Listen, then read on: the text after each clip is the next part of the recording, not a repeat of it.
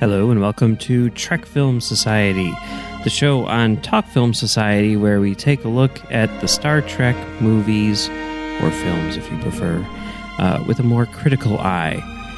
I'm Mike, and today I'm joined as always by Diego. How's it going, Diego? Hi, I'm alive. It's good that I am alive. That's what I got today. Yeah, I mean, you can say that about everybody, right? Even Spock can say that. Because he's alive. Yeah. Took him a minute there. It did, you know. And Marcelo, how's it going, Marcelo? It's going great, Mike. Thanks for having me on. I don't know why I said that. I'm always here. Thanks for having me on your network. Oh, no problem. Diego, great to talk to you again. Yes, it is also those things I feel. Yeah, it's great to be alive. I want to get that across. Listeners, I hope you're alive too. Yeah, but if you're not, it's kind of cool, kind of weird. Tweet us and tell us how that's possible. Yeah, what's the afterlife I know. Yeah. And how can we bring you back? Do we have to go to your home planet and do like some kind of weird ritual to get you back? Tell us. Let us know. Yeah, let us know. So today we're going to be talking about the fourth film in the Star Trek saga and the third film in the made-up trilogy, Star Trek IV, The Voyage Home. But before we get into that, should we talk about this week's episode? We should. We should. This week's episode is commonly considered to be the Citizen Kane of Star Trek, the best episode ever in the history of Star Trek. Star Trek, the original series, Season 1, Episode 29, depending on how you count, City on the Edge of Forever. So, yeah. I don't know, does someone want to give a description of this episode? I'll say, Diego, try. Oh, that's what you'll say. Okay, thanks. I appreciate that. Yeah, let me just start by saying this absolutely is one of the best, if not the single best episode of Star Trek ever. And it's kind of like also Wrath of Khan, where it's like, yeah, that's the pinnacle of what this thing could be, but it's also not the only thing it should be. I always feel like I have to add that little asterisk in there, because this is a far more serious Star Trek by the end. For those that haven't seen it, I guess just that the brief synopsis is that out on the outer edges of space, the crew of the Enterprise discover basically like a being that allows them to travel back in time, and it's, I believe this was written by Harlan Ellison. Did I get that right? Yes. And we can get into that. Yeah. Oh, boy. Who is a great science fiction writer, but also notoriously has dabbled in some very heavy material. Do we want to jump into that now or later? Because I want to make sure I'm thinking about the right person. I may be dumb. If someone explain to me Harlan Ellison. Harlan Ellison is a very, very well-regarded science fiction author who's won 1 billion awards. He's considered to be one of the best ever. He wrote a couple of the best Outer Limits episodes, which were, then sort of ripped off by James Cameron for Terminator, sort of. I mean, and all the rest of it. Even at the time, he was considered to be one of the absolute best science fiction writers. And he is also, let's just say, short-tempered, not willing to put up with any BS, completely willing to speak his mind, and he does his own thing. And when he's trying to do something for something like Star Trek, then it's kind of hard for him to do his own thing. And then, problems occur. And in the case of this, they got him to write an episode of Star Trek. They got a lot of top-tier talent to write episodes of the original series, the best in the biz, and he was one of them. And he started writing this, this was season 1. He started writing this before any episodes had aired. So because of that, with any TV show, it's hard to know what the show is that you're writing for, when you start writing it. And he did his own thing. And for one thing, it took him forever to do it. So by the time that he was done, they were really, I mean, this is like the second to the last episode of the season, and that's because it took him so long to write it, right? But even after he wrote it, you look at it and you're like, well, that's brilliant, but it doesn't really fit with the show. So then it needed to be rewritten by, Gene Roddenberry, and then it was later revealed DC Fontana also rewrote it. And Ellison was not happy. He has completely disowned this episode, but he has also retained the rights to his original screenplay, and he has published it as a script, but also as an audio drama and as a beautifully painted comic book. So, like, you basically can choose your medium to digest his original story and see like what it was that he intended. And I highly recommend doing that. I would say probably go with the comic, because it's an officially licensed comic and everything. It's really cool that they actually went and did this. And I'm not going to say that one is necessarily better than the other. I think that both of them are really good, and they both have pros and cons. I think it's definitely true that like Ellison's story probably works better if it was just a thing on its own. But as an episode of Star Trek, you need to modify it in order to get the characters right. Like there's some stuff that like Kirk in particular does that maybe he wouldn't do in the reality of the show. So you have to alter the story in order to make it fit. Anyway, it's crazy. He wrote a whole book about the behind the scenes, turmoil in this single episode. Wow. And I would recommend checking it out, but yeah. What were some we don't have to get to every little difference, but what were some big differences between the original and the episode?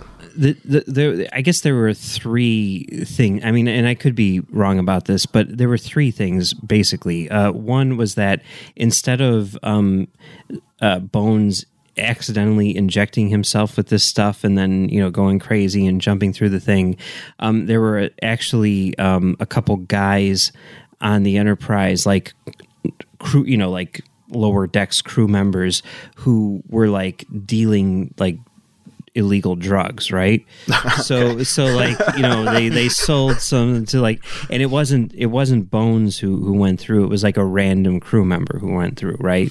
So like drug dealers. Yeah, right. Like a drug dealer sold it to this guy, or they got it and they're like, let's try some of this stuff, and then they tried it and then jumped through the thing, and then that was it. So that was one.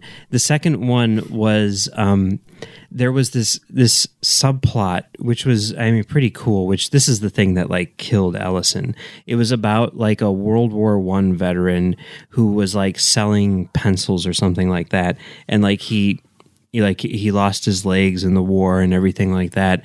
And it was all about how like basically society had kind of cast away this guy who, was extremely important. He was like a hero, right? He fought in World War I, and I think he's the guy who like gets disintegrated, by the phaser. Oh, yeah. And the idea behind it is like his erasure from history had like no impact on the future because society had like thrown this guy away. That was kind of like the thematic. I could be getting the details wrong there, but thematically that's basically what it was about. So that was the thing that really killed Ellison, that was missing.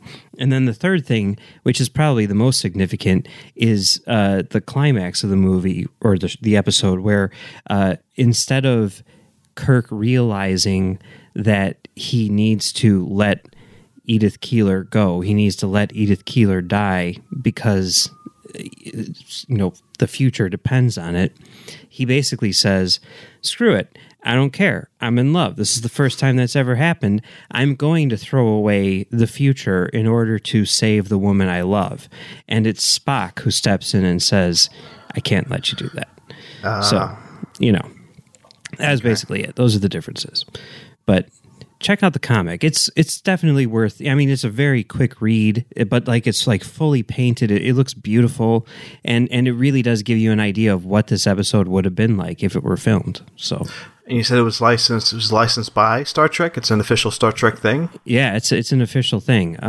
It's really cool. It's just, I think it's just called City on the Edge of Forever, the Harlan Ellison script or something, or it's something along those lines. But yeah, you can get it as like a paperback. I mean, you can get it digitally and stuff too. So yeah, definitely check it out.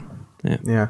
And the episode itself, without considering the madness of Ellison, I love this thing. It's been just enough time between me watching it for the first time and now to just, it was almost like watching it new. And I'm sure I thought this back then when I first watched it, but like so much time travel stuff since then in fiction. I'm sure it has to owe so much to this, right? Because you can't watch this and not think of like Back to the Future, and for me, Back to the Future 3 just stole this whole plot. and maybe that ending is maybe a nod to Ellison's original ending, because Doc says, fuck it, I'm going to save her. gonna save this woman I love, so screw the future. But yeah, it's a beautiful story. It's one of my favorite Star Trek episodes, and like I was just emotionally distraught by the end, because it works on every level as a science fiction story and as a character drama, and Shatner is like some of the best I've ever seen him in is at the end of this episode. It's a fantastic performance. So yeah, I love it. Love this. What do you think, Diego? Yeah, this is every bit as good as people have heard. And again, I really want to reiterate that this isn't the only thing Star Trek should be with its tragedy, but I also think it's important that Star Trek does address that, like, a good future is possible for humanity, but sometimes that's going to be like, there are going to be unfair sacrifices along the way that are not just, but the needs of the many, you know, that thing from Wrath of Khan. And it's a really beautiful story, just like as its own thing. It is the peak of Star Trek storytelling, I think, you know. And watching it in such close proximity to Wrath of Khan, I'm like, wow. And Ephraim and Dot, of course, which is like only growing more. Like I'm growing more in love with it. Like with each passing day, I'm just like, wow. Like Star Trek's the shit, man. Like. Being able to tell like the variety of stories like this and all kind of having like this unifying theme of like people and togetherness, and it's just it's really making me happy to be able to revisit these. I also want to shout out the I love the old Technicolor look of the original series, and like the time portal thing that I don't think ever is named properly in this episode. I just love the look of it. It's completely like just almost like humble, you know, like it's nothing like, it's not some fancy gizmodo. It's just like, here's a bunch of like styrofoam rocks and there's a time portal in it. And that's it. There's no flashiness to it. It's just kind of there. And I've always loved that. Yeah, I just realized it's called The Guardian, right? That's what it's called? Yeah, yes. The Guardian of Forever, yeah. Mm-hmm. Yeah. And that was another change. Like originally, like in his script, there were like 3 Guardians, and they were like more sort of like omnipotent being sort of things, but you know, whatever. I mean, who cares? I mean, Mike, where would you place this on your like list of best Star Trek episodes? It's high. It's not at the top. The thing that I think I have, and this is sort of like my own personal hang-ups in a sense, is like lots of times when I'm thinking about like the best, I confuse that with like quintessential. And this episode, you know, as great as it is, like to say like, oh, this is the best episode of Star Trek, this is the one that you should watch, I kind of feel like it's not, because half of it takes place in 1930, you know? And it's like, well, how is that, you know, I mean, you're not on a spaceship, you know what I mean? And I'm not saying that that's like a criticism. It's just like, if you're trying to like show people like what Star Trek is, this isn't necessarily that. And I think because of that, it's me sort of like, I don't know, confusing good with like quintessential. That sort of, I can't get around that. And that's my own personal thing. But it is interesting when you look at that in relation to this week's movie, The Voyage Home, because in a lot of ways, Voyage Home is the same deal. And I don't know. I think that's interesting. Like, I mean, you know, we picked this because it's like, oh, time travel, it's a good fit. But like really watching these two together, even though the tone is very different, like it really is a nice companion piece to Voyage Home, you know? Yeah, it's a perfect like companion. And this is something I want to ask right away, because we talked about this on the Wrath of Khan episode, right? How much Nicholas Meyer is a fan of Star Trek, or how much he cares about it. Yeah, not much. Not much, right? Now, I don't know if this is true. This is just me just pulling, because I don't know. I'm just thinking out loud here. Like, in my head, I'm like, oh, Nicholas Meyer, in doing homework for, and I'm sure you're going to tell me in a second here, Mike, why Myers came back. But in my thought, I'm like, oh, Nicholas Meyer, he just watched City on the Edge of Tomorrow, and that's it. And he goes, I'm just going to remake that. Done. So it's like he understands that episode is like a classic episode, much like when he worked on Wrath of Khan. He goes, oh, you know, that episode of Khan is a classic episode.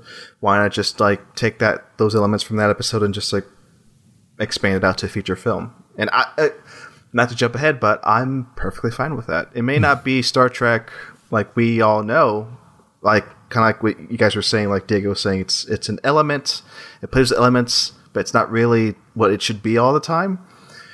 It's a nice diversion for me. But anyway, that's my point. Like, yeah, that's why I think it's like a perfect companion piece with City on the Edge of Tomorrow. Yeah, I'm not sure that Meyer can be credited with it in this case, because I think he came on pretty late in the process. Yeah. But I do think that was certainly something which was thought of. It's interesting, though, the actual, because they talked about using the guard, I mean, all the time. You'd never believe, well, you would believe how many times the Guardian Forever almost made it back on the screen, right? Whether it was in a movie or Next Generation or whatever. And it did make it back on the screen one time, and we will be seeing that one time, but I won't divulge where that is quite yet. Yeah, I think what you're saying is accurate. You know, I think that they wanted to do a time travel story. They wanted to do something where there wasn't a villain, right? I mean, City on the Edge of Forever, no villain. Star Trek 4, no villain. And you know, they wanted to say something about today, and using time travel as a device, I think is a great way to do that. It's interesting, though, and I think this is super cool. The device that they use for time travel in Star Trek 4 is something from the original series. They used it twice on the original series. I think first there's an episode called Tomorrow is Yesterday, and then where they accidentally slingshot around the sun and end up back in time, and then they do it again for, like, deliberately in an episode called Assignment Earth, which is a really weird episode, which was designed as a backdoor pilot for another show starring Terry Garr. So check that out, because it's good and weird and cool. And that's the original series? Yeah, it was the season 2 finale, which they thought at the time was going to be the series finale. And then because of the letter writing campaign that the fans did, they got another season. So yeah, that's just kind of an interesting little thing. But as far as like whose idea this was or whatever, or how this came about, I guess we could get into that. After Star Trek 3, which was another huge success, they were like, yes, we do want to do another one. And, you know, Leonard Nimoy, you know, established himself as a solid director with Star Trek 3. So they, you know, didn't have any problem bringing him back to direct Star Trek 4. But after going through the death of Spock and the rebirth of Spock and everything like that, they were like, let's do something a little bit lighter. And Paramount, Star Trek was one of their biggest franchises, right? But one of their other biggest franchises in the 80s was Eddie Murphy. Yeah. And Eddie Murphy is a huge Star Trek fan. And they were like, what if we put Eddie Murphy in a Star Trek movie? And that's what they were going to do. Basically, the character of Jillian was going to be Eddie Murphy, and the story was completely different. Like, he was going to play like a professor who was like a conspiracy theorist who, like, was convinced that aliens were real and the government was covering it up and everything like that. And then he encounters the crew of the Enterprise and is like, I was right. That was basically the plot. And they hired a couple of guys who I think hadn't really done much before to write a script, and it didn't really work for whatever reason. And the idea of putting Eddie Murphy in a Star Trek movie kind of went away. And I think it was Nimoy more than anyone else who was like, I want to do something about the fact that we're killing off whales and everything, and how that what we're doing to our ecosystem and everything. And then they came up with the idea for the whale movie, and the way that it was written was really kind of weird, in that Harve Bennett, the lead producer guy who wrote Star Trek 3, he and Nimoy worked on the overall story, but when it came to the script, Bennett wrote the bookends in the future, and then they hired Meyer to write all of the stuff in 1986. So it's kind of this weird thing. And the thing about that, they brought back Meyer because Meyer was Nicholas Meyer, and they're like, hey, you want to do this? And he's like, fine, because he's like, I couldn't be involved with, resurrecting Spock, but once he's back, I don't have any problem writing for the character, whatever, let's do this. So they brought him back, but Nicholas Meyer's first movie is Time After Time. That's right. I just remember that. Yeah, a movie I have not seen, but thought about a lot just by watching this. So, yeah. Have you seen it, Diego? I have not seen it. No, I'm missing out. Yes, you guys are missing out. Oh yeah, I know it's good. Yeah, the movie is fucking awesome. It's H.G. Wells, played by Malcolm McDowell, and Jack the Ripper, played by David Warner. Yeah. What the fuck? Yeah, they're hanging out in 1863 or whatever it is. I don't know what. And, they're like, hey, and H.G. Wells, who doesn't know that Jack the Ripper is Jack the Ripper, right? He's like, hey, check out this cool time machine that I built. And Jack the Ripper's like, that's amazing. I'm going to use that. So he uses it, right? And travels ahead in time to 1975 San Francisco. And now H.G. Wells is like, oh shit, and then he gets in his time machine again and then, chases after him. So it's H.G. Wells trying to stop Jack the Ripper in 1970 San Francisco. Oh my God. Yeah, it's awesome. And they actually just did it as a TV show. Kevin Williamson did it as a TV show, which was canceled recently. Yeah. And it was pretty funny because Meyer did not have anything to do with the TV show. He was at he was doing a lecture at the University of Iowa, and this was right when that was about to come out, and Discovery, which he worked on, was about to come out. And he gives a lecture, and he's like, okay, time for questions. He's like, I can't say anything about Star Trek Discovery or else I'd have to kill you. And I can't say anything about the new Time After Time TV show or else I'd have to kill myself.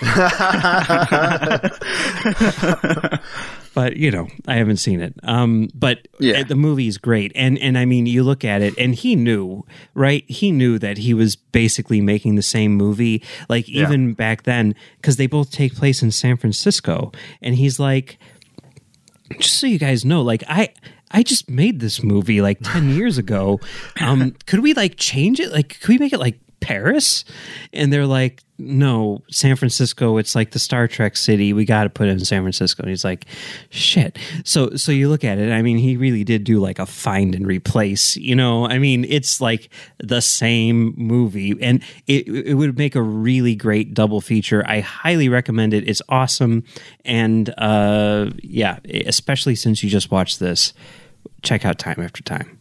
So yeah, like I said, I thought about it as I was watching this. I go, I still haven't seen Time After Time. God damn it, kicking myself because I had a good time watching this. That's what I want to say. Shoot, Obi, are we going to dive into it now? How much? Well, I'm trying to think of any more behind the scenes backstory stuff I want to ask. I don't think there's any. Well, yeah. No, yeah. I mean, we could always just go more into like how Harlan Ellison was a crazy person. we can go back to that. That's just genuinely like fun to talk about. But yeah, I think we could just dive into the movie now. Yeah. I mean, there was one Harlan Ellison thing. My friend, he was at Dragon Con one year, and my friend got on an elevator, and he was on there, and my friend's like, this elevator smells like chicken McNuggets. And then Harlan Ellison's like, yeah, you know, they pump that smell into the restaurant so that you want to buy chicken McNuggets. And then he got off the elevator, and that was it. Anyway. Just I don't want to get into the whole thing, but anyone interested in Harlan Ellison stuff, he also wrote a great short story called I Have No Mouth and I Must Scream that will fuck you up. And it's terrific. And look up his stuff on the Vietnam War opposition and AGCON. That's all I'll say about that. Okay. Another sorry not to turn this into the Harlan Ellison podcast. No. But, I mean, when are we going to get to do this again? There is another thing. He did like a lot of like, you know, he wrote for a ton of television back in the 60s and stuff like that. And, you know, not all of it got produced. And one of the things that he wrote, which never made it to air because the show was canceled, was a Two-Face episode of the Adam West Batman series. Oh. And you can get that as, again, you can get it as a script or as a comic. So check that out. Wow. Anyway. Yeah. What are we talking about? Star Trek? This movie. Star Trek 4, The Voyage Home. The Voyage Which Harlan Home. Ellison had nothing to do with. Wait, Harlan Ellison had nothing to do with, yeah. Yeah, Diego, what do you think about this? All right, so I was kind of egging you guys on earlier about, like, maybe this isn't that good of a movie coming off Star Trek 3, which is fine. It just kind of sucks the air out of itself by having to be all about resurrecting Spock and undoing a great film from existing. Well, not even from existing, just like, I don't know. It's just Star Trek 3 is a weird movie. Disrespecting the themes of Wrath of Khan. I don't even know about like disrespecting. It's just like, that's how I see it. I mean, kind of, I guess. But like, I don't know. It's not that. I don't think it has that much like commitment to that, to even disrespecting. It's just kind of like, ooh, we like Spock. I like Spock too. You know what else I like? Whales. And Star Trek 4 actually kind of owns. This is a great film, and it's a great time. And I am rarely happier watching anything Star Trek than when I am watching Star Trek 4. Oh so, gosh. yeah, surprise. My twist on this episode is that I really like this movie. We were talking off mic about it slightly, and I was worried Diego was going to come in hot and just say, he did not like this movie, and I was getting ready. I was going to get ready, but yeah, I love this movie. Mike, you? Yeah, I like it a lot too. You know, when I first saw the movies, I was like, this is the best, you know, whatever. And as you know, I've grown up, you know, I don't like it as much as I used to. I still think that it's really solid. I do like the fact that even though it is a comedy and even though it does have all this goofy stuff in it, it does have like a really strong message to it and everything. It's weird because like, I talked last week about like talking shit about Star Trek 3 on Twitter and all the Star Trek fans being like, fuck you, this movie rocks. Well, kind of the opposite happened this week. Like I was watching Star Trek 4 and I was like, this HD transfer is like up there with like the worst HD transfers in the history of HD. You know, I mean, it's like it basically looks like a wax museum. It's DNR'd to hell. There's like no detail on it. I mean, it's just like this like blob of like frozen grain. It's terrible. And then like someone's like, well, I guess that's fitting since that movie's the worst. And I'm like, who are you talking to? Who are these people? It's just Star Trek people. I'm really really big into the Star Trek Twitter. It's a tight knit community, and I'm like, that's a weird thing to say. Have you seen Insurrection? And then but then there were like other people who jumped on and they're like, oh yeah, no, Insurrection is totally better than Star Trek 4. Star Trek 4 is garbage. And I'm like, what's going on here, guys? What the hell's going on? I don't understand. Off, Mike, one thing I'll disagree with you on is how quote unquote bad this movie looks, this HD master. I was watching the Blu-ray on my big screen and I was impressed by how well it looked. I don't know we were watching it on iTunes. I was watching it on iTunes, but it's the same transfer. I mean, this. Yeah. Okay. I mean, like it looks very shiny, but that's because they like scrubbed all of the grain off of it, and like there's literally a shot in this movie where like it's right at the beginning where they're all lined up, and there's like a guy who like walks behind Sulu in the background, and the DNR, the digital noise reduction, is so heavy that it thinks that Sulu's cheek is actually this guy's face, and for like 2 frames there's a chunk of Sulu's face which is missing and replaced with this guy's face. Like, I'm gonna try to find this moment here. I'm just gonna read. Yeah, good lord! You have to go frame by frame in order to see it. Like, okay. but just I mean, like you look at any shot. Like, okay, this is the part that like just blew my mind watching it this time when they're about to travel back in time and they're on the bridge of the ship and the whole place is shaking. Half of the ship is not shaking. Like the ship itself is like staying still while like the lights on the wall behind it are shaking because it thinks that it shouldn't be shaking. It's like correcting itself to the point that it's not even moving the background because it thinks that it's grain. It's terrible. It's one of the worst transfers ever in history. It is so bad. So bad. It's up there with the Predator, which is thankfully gone now, but yeah. Oh, yeah, that one was... And the 4K like fixed that, right? I haven't got that yet, but no, the 4K is fine. It's back to how it should be. Okay, that Blu-ray, they look like plastic army men. Exactly, and that's what they look like here. Like anytime you see a close-up of anybody, like there's no detail on their faces. They look like wax figures. It's terrible. Maybe I'm just fucking stupid. My eyes are dumb, but I don't know what it was. I watched this on my TV, on my biggest TV, and I'm like, this is pretty good looking. I don't know what's wrong with me.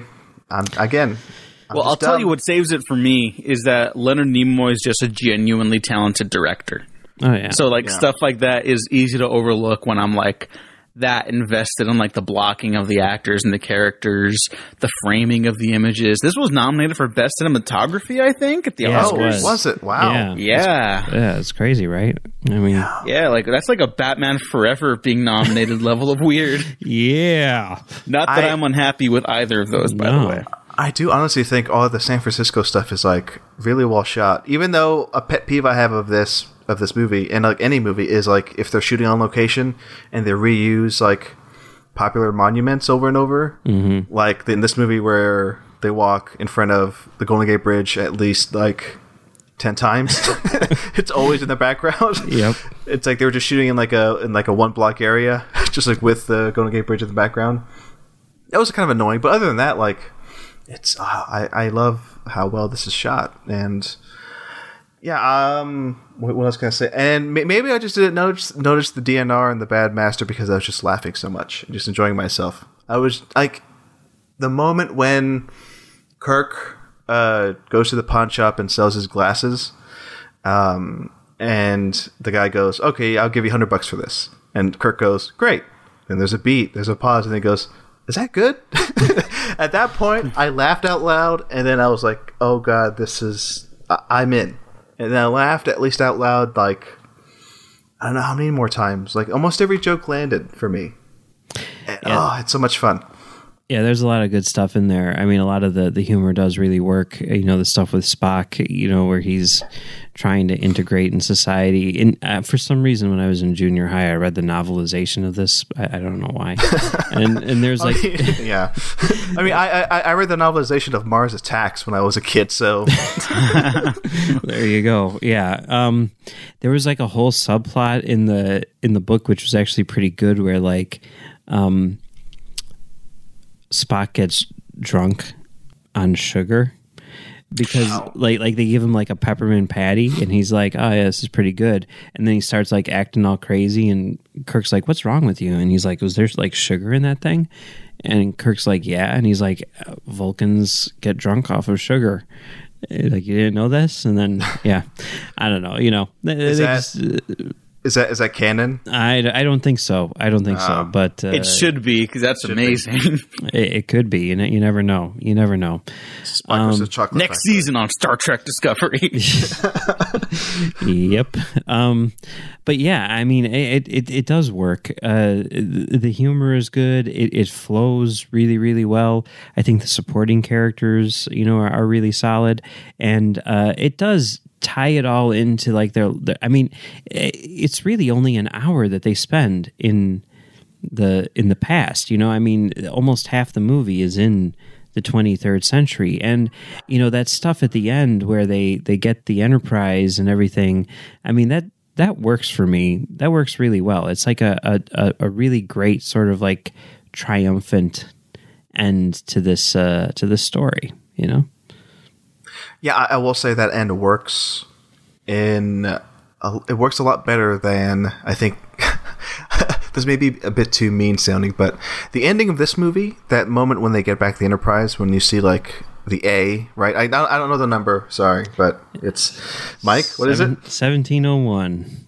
Dash A, right? Yeah. That's the new one. That moment is better thematically than the entirety of Search for Spock, for me. Yeah, I agree. So, I think just for everyone, like that's that's kind of the.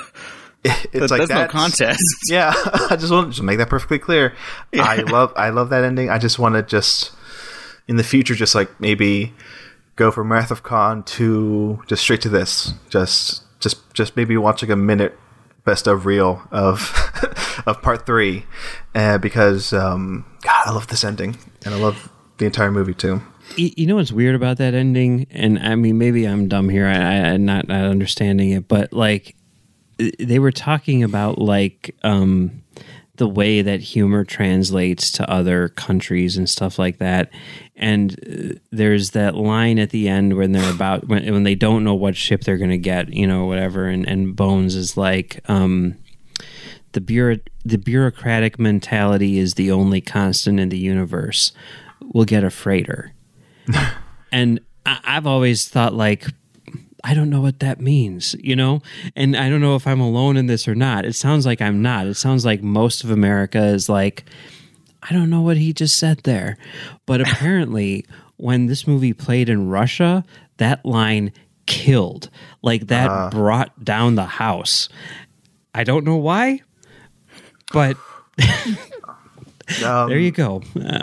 Just a weird little thing. I don't know. Whatever. What I'm going to say is, Diego, analyze that.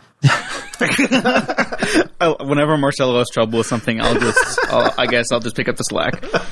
I guess just because freighters are like ugly and they're just hauling like goods for other people. You know, maybe that's it. You know, they're basically just like we get left over with the scrap. So the fact that they do not get that is kind of a triumph in and of itself.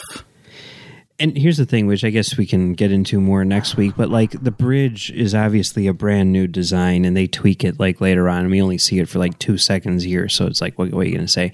But like the ship is the same. Like they literally just like painted an A on it, you know? I was gonna ask this. My next question, Mike, was, I mean, does the Federation, do they just make the same type of ship over and over? I mean... Well, in the original series, they did. Like, literally every single Federation ship you see in the original series looks like the Enterprise, because they weren't going to be building any new models, you know? Yeah. And that actually came up.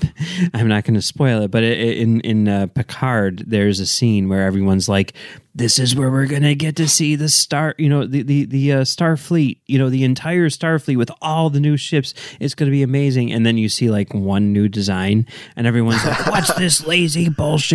You know, and it's like, well, they were trying to make it in the middle of a pandemic, so, you know, cut them some slack, you know, but you know, it's like within Next Generation era, you're known for having like a billion different starships, but back in the original series there really was just one. But if I'm not mistaken, the ship is supposed to be like a new, like it's supposed to be bigger than the original Enterprise and all that stuff. I don't know. I mean, I guess they just didn't want to build a new model, which seems because weird.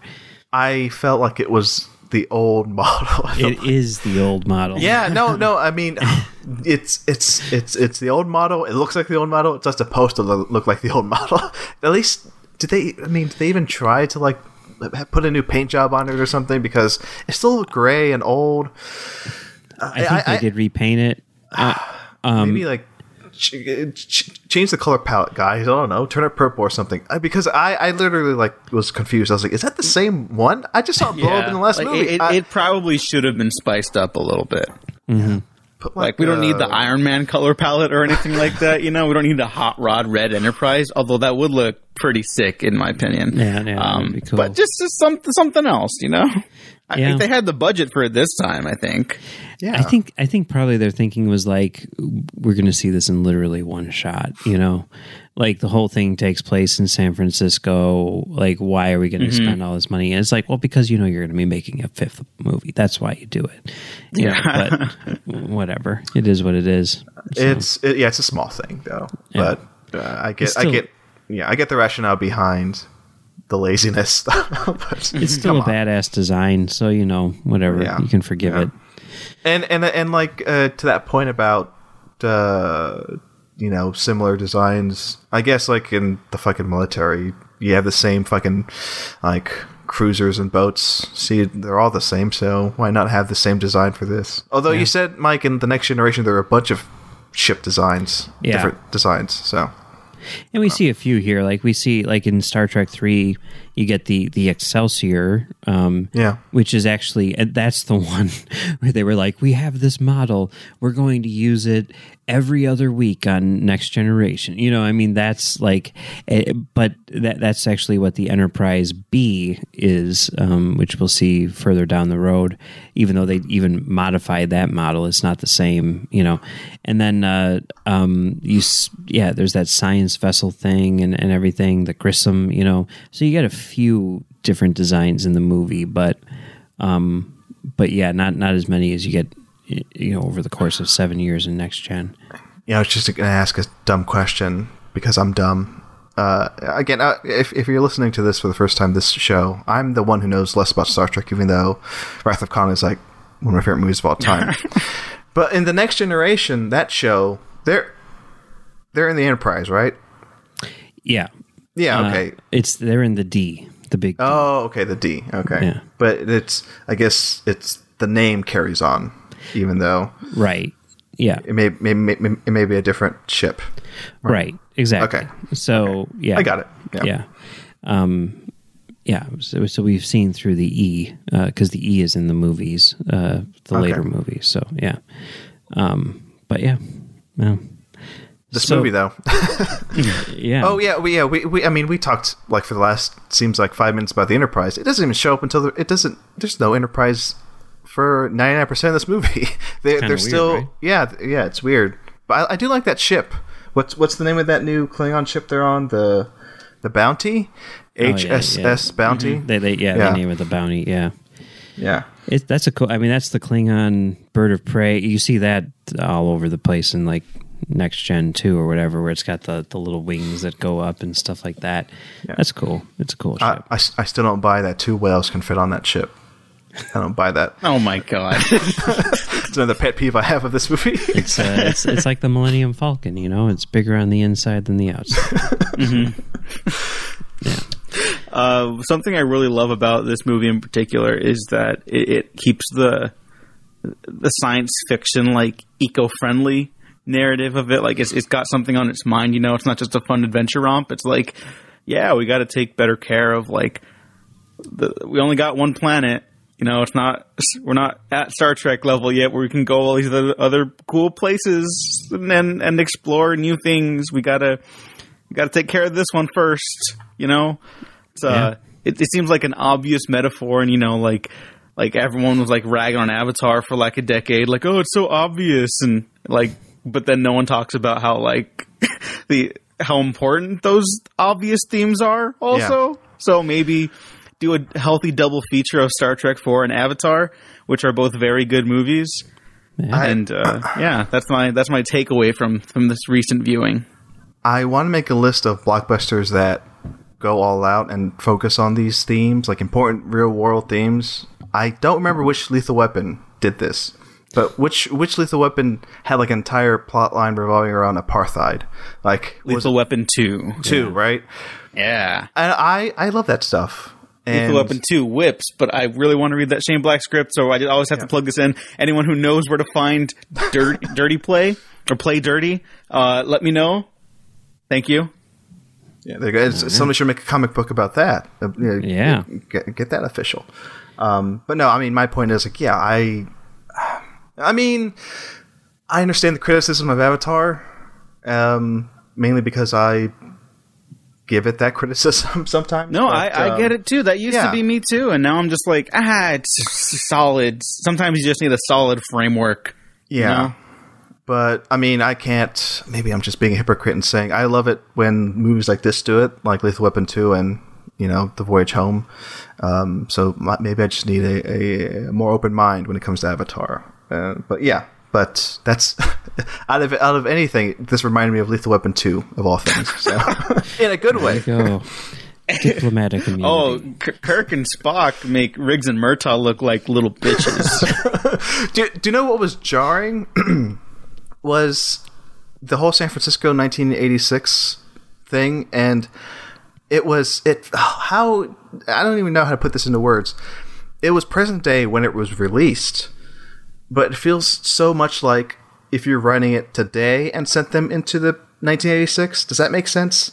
Mm-hmm. Like I totally get what you mean. Yeah, they captured 1986 so well that it doesn't hurt it at all watching it in 2020. So it blows my mind that they picked present day when they released this to send them, when they could have easily done like, you know, City on the Edge of Tomorrow and had them be like in the 20s or something. So on the Edge of Forever. Sorry, on the Edge of Forever. My bad. Again, to the gulag with you. Guy on this podcast who knows less about Star Trek than the other two guys. Yeah, that's my point. Like, I love that they chose 86. You know, the date they released this, so as the point they went to. So I don't know, Mike, if they had any thought about going to any other time, like why they picked. I guess cost is maybe a reason. I think part of it. I mean, to me, it just makes sense to do that because it's like that's what people are going to relate to when they're watching the movie, right? Yeah. Like you want to see like what Kirk and Spock are doing in today's society, right? I mean, that to me makes perfect sense. And I can't remember. I'm sure that they talked about other time frames and stuff like that. I know, like when we get to First Contact, they talked about a billion different time frames that they could send them to before settling on, 2053 or whatever it is. So it's just, I think part of the process. But to me, it makes perfect sense for them to pick that year. Yeah. So yeah, I don't know. And any final thoughts on Voyage Home? I do want to mention Catherine Hicks. Oh yeah, I think she's great in this. I kind of, this is something I wanted to talk about, and I'm glad I finally brought it up. I don't think we've talked about this. We might have mentioned it some on Wrath of Khan, but the whole thing about Kirk being, not a womanizer, but he's horny a lot, and he gets the women. Yeah. So and going back to the episode from earlier, I buy that relationship in the episode. Like him falling in love with her and like letting her go, and like him being affected so traumatically. And that line at the end of City, the episode, is he just goes, "Let's get the hell out of here." He says "hell," and I love that final moment. He sells it. Shatner sells it. Which just to throw in there, like that at the time, everyone's going crazy about Picard and how they say fuck like nonstop on that show, and him saying hell like that, people did not do that on TV. That was the equivalent of fuck in 1966 network television. It's jarring. It's jarring even today because I'm like, this is Star Trek. Isn't it supposed to be, family friendly? And like they just do not talk on that like that in the original series on a regular basis. Yeah. So, and saying all that, I bought for sure, Shatner and what's the character's name? Catherine Hicks's character, Jillian. I bought those two like instantly, and I read on like it might have been Wikipedia or something where like Nimoy. For some reason was talking to Hicks and Shatner or something. They had lunch and they saw the chemistry between those two and like, these two, let's just make this, subplot in Voyage Home. And I think it was a good call. And one of my favorite moments in this movie is at the very end when Kirk's like, well, I don't even have your number. And she's like, I'll find you. And that was the perfect blow off. It's like, she's never coming back, dude. Just forget it, Kirk. I loved it. Yeah. Oh, I will say that because I never knew about the Eddie Murphy bit earlier that Mike was talking about. That would have been incredible if that role was like just trade out the actors for Eddie Murphy. Mm-hmm. I would have lost my mind.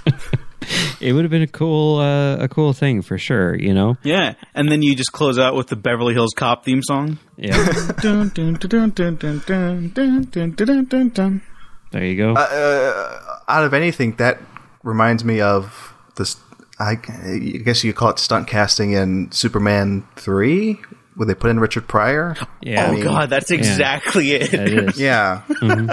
I don't honestly know if it would have been for the better. Or I don't if Eddie Murphy was in it, but I don't know. I mean, Mike, what do you think? Guys, what do you think if it were Murphy in this versus Catherine Hicks? And I think we would start hearing not jump the shark, but jump the whale.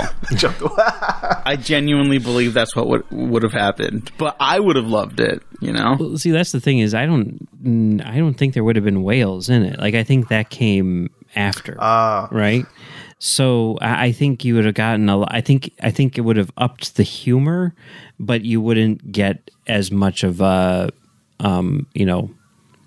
thematic message going on there. Mm-hmm. Yeah, I guess depending on because from how you described it, it just would have been the theme would have been a conspiracy theory nut who was right. Yeah, who was right this whole time. So. Mm-hmm. That would have been wild. But I love that. We didn't talk about the whales that much. We just... Well, yeah, we did. It was important. I mean, obviously, it's still important. Save the whales, goddammit. But it's wild to think about that they also pulled that off, though. I love the whole whale thing. And I don't know the state of the whales presently. I hope they're doing okay. I think we're still fucking up a little bit. We got to do better. Yeah, they should just recycle more, but most importantly, overthrow CEOs and tyrannical governments. I guess the main question is, did we learn anything? Did society learn anything from Eat the Voyage rich. Home? Yeah. But yeah, those are my final thoughts. I guess, Diego, your final thoughts? Eat the rich. This is a great film. It's a great film. It's a great Star Trek adventure. This is one that is a delight for the whole families. City on the Edge of Forever is not. I think that's for a little older viewers. That might be a little harsh for a kid to watch.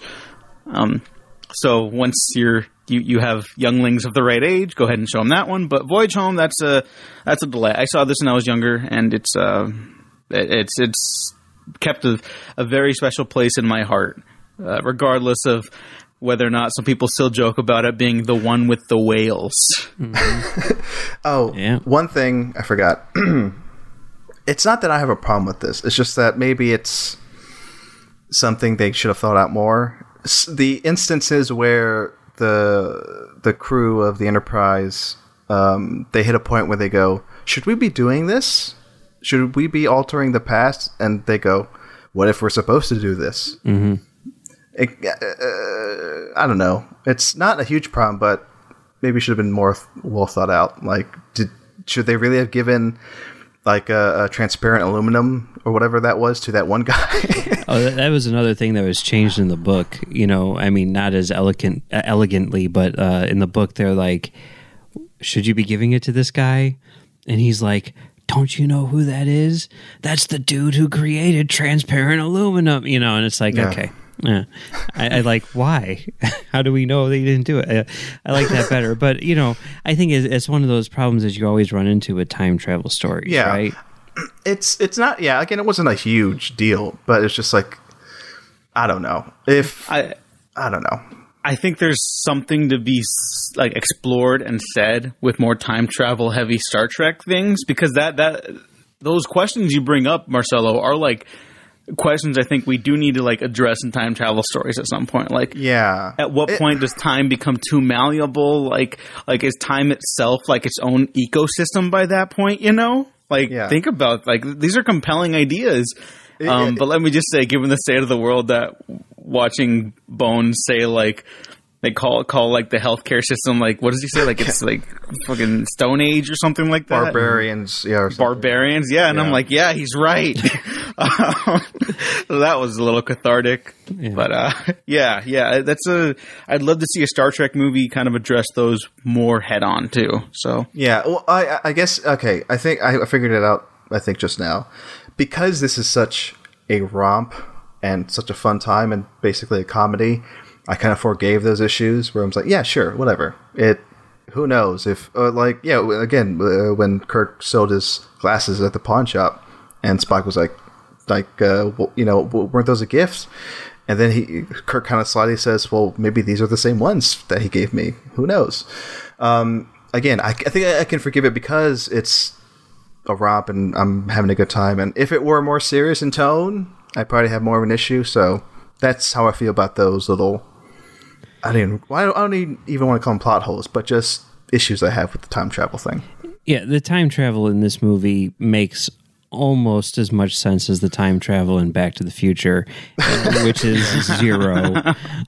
So it's one of those things. But I think you're right, Marcelo, in that just like with Back to the Future, the tone and everything, you can kind of forgive it.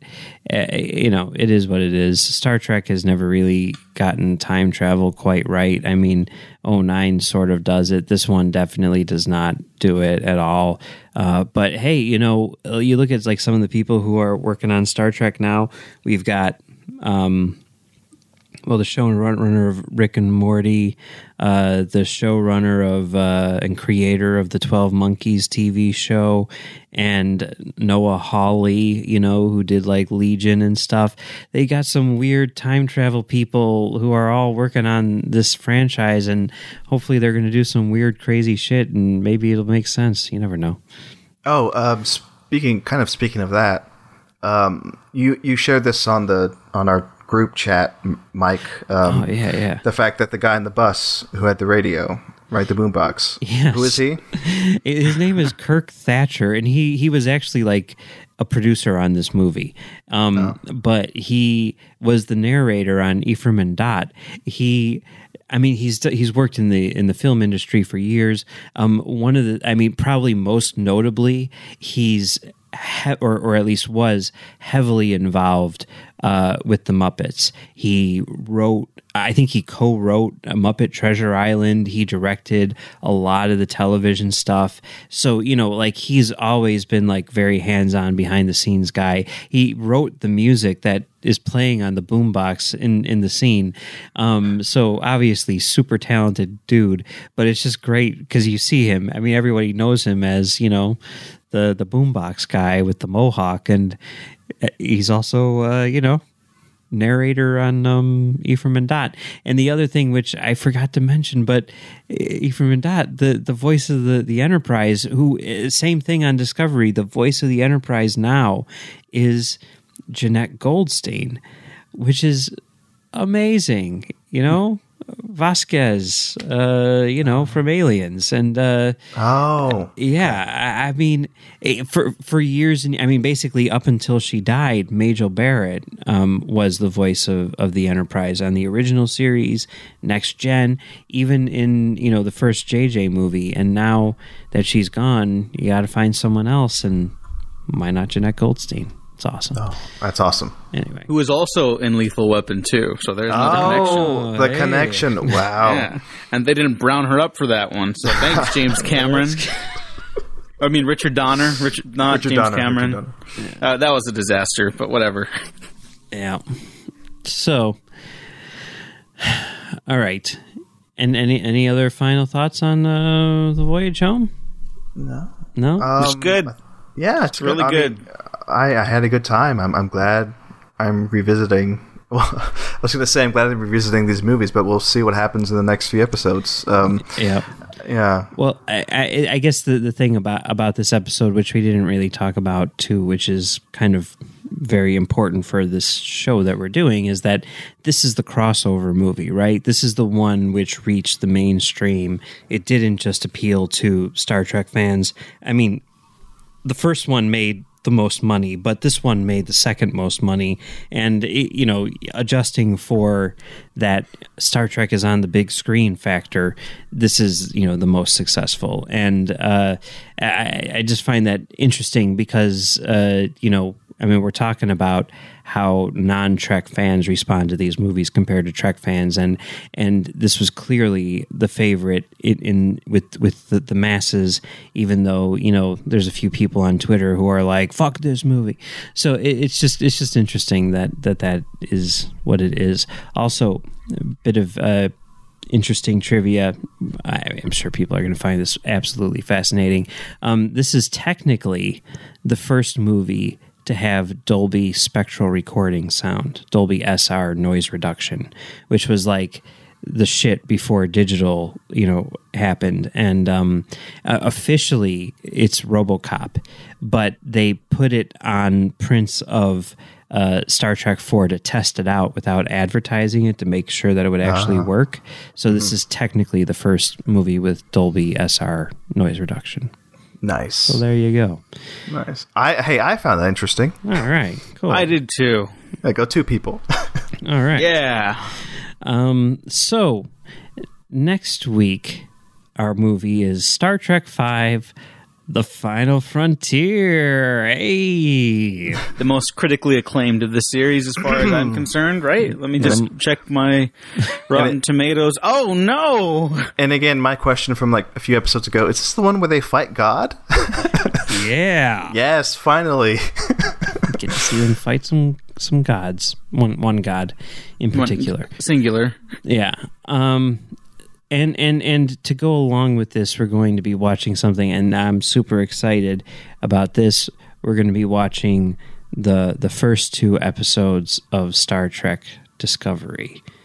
So, and those will be my first experience with Star Trek Discovery. That's perfect. Yeah. That's the way it probably should be. I think those will be my first two episodes outside of Star Trek, outside of the original series. Really? I don't think I might have seen one episode of like Voyager when I was like a kid, but I don't remember seeing anything other than the original series. So here's my prediction. By the time we end this series, Marcelo will be into season 3 of his Star Trek Deep Space Nine watch through. So I very seriously considered starting my first time watch of Next Generation this past week. So well, hold off, and you can see, because we're going to watch at least one episode of every single show, right? Okay, yeah. So you can get a little taste here and there, and then see what your particular. I'll say what's interesting about me doing these podcasts, and I'm being very selfish here, talking about myself. I mean, Mike, we did a Soderbergh podcast, and he ended up being my favorite filmmaker of all time after we finished. Yeah. And I did a wrestling podcast, which made me just watch more wrestling and do another wrestling podcast. And yeah, maybe you're right, Mike. At the end of this journey, of this voyage, I'll be just the biggest Star Trek fan, deep into Deep Space Nine. So, all right, we'll see. Listeners, stay tuned. Okay, so next week, check out first 2 episodes of Discovery, and then check out Star Trek V, The Final Frontier, and then you'll be all ready for our episode on both of those things. But until then, Diego, where can people find you on the internet? You can find me at the Diego Crespo on Twitter and the Waffle Press on Twitter, YouTube, SoundCloud, Spotify, iTunes, and Patreon, where I'm doing a bunch of other retrospectives and commentaries for things. And by the time this is out, you'll probably have the entire sequel trilogy commentaries to the Star Wars saga. We start at a low point, and then we go to a high point, and then we kind of just go a little lower, but it's still a high point, in my opinion. So check that all out. Okay. What about you, Marcelo? Of course, Talk Film Society. Follow us on Twitter. I don't say that a lot, but yeah, at Talk Film SOC. Go over to the website, read us, listen to us, love us. Go to the Patreon, patreon.com/TalkFilmSociety. You could be on there right now listening to these episodes, but if it's further in the future, you can go back and there's plenty of more you can listen to on the Patreon. Commentaries, bonus episodes. But yeah, that's it. Do that, folks. Thank you. All right. And you can find me on filmdamagepod.com doing a show called Film Damage, where we talk about film projection and little insights on things like which movies debuted, which sound formats, and all the rest of it. You can also find me on Twitter at Mumbles3K and on Letterboxd at Mumbles3K. All right. I'm super excited about next week. It's going to be a whirlwind of emotions. It's going to be pretty cool. But until then, you guys ready for our catchphrase? Yes, I'll quickly say, I know. Let's keep this catchphrase until further notice. But watching this movie, Voyage Home, I kind of wish our new catchphrase would be Scotty and talking to a computer saying, "Computer." Because that may be my favorite quote from this entire movie, and it's hilarious every time I think about it. But no, let's keep this catchphrase. Okay. All right. Yeah. Okay. Ready? Ready. Are we going to do a countdown? I guess so, right? Yeah. I can do a countdown. No, you can do it. Oh, you want to do the countdown? No, you do it. Should we all do the countdown? All right. 3, 2, 1. I have had enough of you.